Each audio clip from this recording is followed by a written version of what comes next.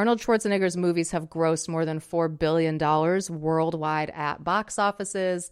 He's earned hundreds of millions of dollars through upfront salaries and back-end profit participation.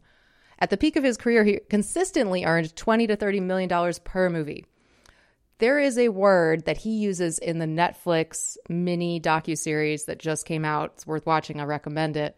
It's called Schmäh, Schmäh, Schmah. Throughout this film, he's like, I was doing the Schmäh, it's Schmäh. What is Schmäh? It is an Austrian-German idiom that Arnold Schwarzenegger translates as bullshit.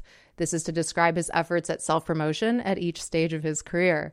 The famous scene from his breakout 1977 bodybuilding documentary, Pumping Iron, when he compares the titular activity to having sex with a woman. That was Schmäh, he now says. Driving a Hummer and smoking a cigar to look like a stud, that's Schmäh. It's how a guy with a thick accent and a superhuman physique and no money or connections hustled his way to becoming one of the biggest stars in the world, one of the highest grossing actors of all time.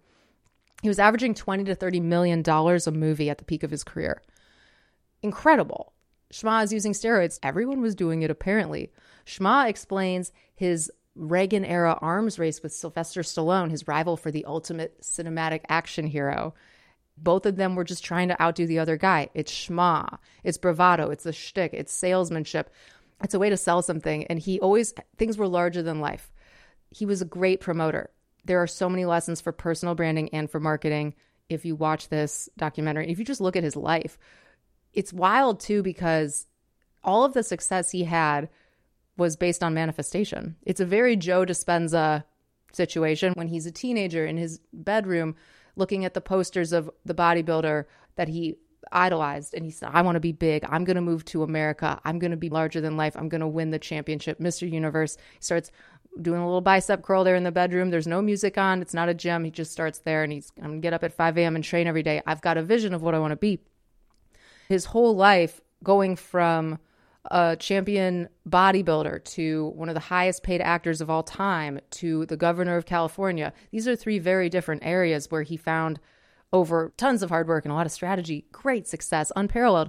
And he was an immigrant with a thick accent. Incredible. And a lot of it's the schma. So the schma, I've been thinking about this in relation to your own business or brand or product. You have to have that playful ability to promote it in a way that's slightly larger than life. And sometimes this works. I mean, being more meek can work depending on what you're selling, because if you do like a Robert Greene style, you're not going to appear at the theater every weekend because then they will tire of you. There's nothing novel about that. But with Schwarzenegger, it was quite the opposite. He was very much like, I'm at the theater. Here I am the biggest. The other thing was interesting is you would think Terminator 2 Judgment Day was his highest grossing movie of all time. It wasn't. It was Twins with Danny DeVito. So Ivan Reitman approached Schwarzenegger and they were negotiating the deal. And Arnold said, I'm not taking payments for the movie. I want my pay from back-end points. So they agreed to get 45% of the movie paid out after it was released, and the studio could produce the movie for $18 million. After the release, it fetched $216 million at theaters alone. Resounding success. And Arnold earned up to $35 to $40 million just from that movie. It's because he negotiated at the beginning, and he said, actually, I want to be paid on the back end. This reminds me of the Bethenny clause. Bethenny Frankel, the Michael Jordan of Housewives, the GOAT of reality TV, super strategic, brilliant businesswoman, been on the cover of Forbes by no accident. When she signed on for the first season of Real Housewives of New York, she said, hey, Bravo, I know I don't have much now, but I just need to redline this one part of the contract where it says that you would take a percentage of any brand or product that I sell as a result of the show. I need you to take that out. I'm keeping 100%. They're like, that's fine. All you're doing is selling vegan muffins. I'm sure nothing will come of this anyway. Manhattan moms. That's called the Bethenny clause because Bravo lost out on so much of Skinny Girl, not only the cocktails, but the entire brand and product line and everything she's done pretty much as a result of Housewives.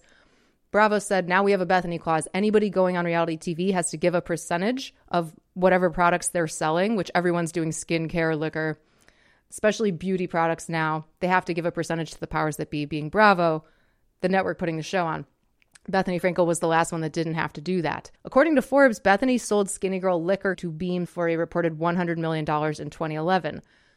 Here's the thing. Ingeniously, she kept the rights to the Skinny Girl name so she could launch other products under the brand. She retained the rights to her own brand. She sold the liquor piece for $100 million.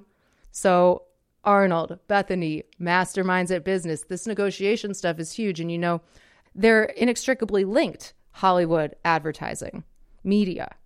And the other thing about media is that it's the best way to promote anything you do. If you do some schma like Arnold, you could be wildly successful. But knowing that media has ultimate reach for the least amount of money is the key. If you look at Kylie Cosmetics, I mean, billion-dollar business, media is the thing. It's about creating your own content. So if you do videos, if you do podcasts, if you do even just social media content that's text-based, think about the reach that has and the cost it takes to produce it. You cannot buy that many impressions for anywhere near as little money. If you wanted to have 1 million impressions on a video, old days, you're putting out a 30-second spot and you're paying cost per impression. Same thing with newspapers. Same thing with display ads on blogs. But if you have your own media, which everyone can freely, that's social media, put out an Instagram reel. This is what celebrities are doing. This is why comedians all have podcasts. They're not beholden to studios. They have control over their own destiny. Media is the best lever you can pull when it comes to business. You can pull other levers like other people's money, investors. You can pull the lever of code, which is infinitely scalable but can be expensive. Or you can pull media, which is the least expensive and the most scalable, making your own content. That's why everybody's doing it. Most people don't stand out because they don't have the schma. It worked for Arnold. Bigger and better and bolder. Highly successful. I don't know that it works for women. Different things appeal coming from women versus men when we look at the world. But a little schma can go a long way. The key thing with the schma is you have to really wholeheartedly believe in what you're doing and in yourself. And if you do, they will. If you've enjoyed this episode, make sure that you thumb it up, rate, review, subscribe. All the links to do so are at emilybinder.com/podcast. This podcast is also on YouTube. If you haven't seen the videos yet, go check those out. Something new that I've been trying. Thanks for listening, guys.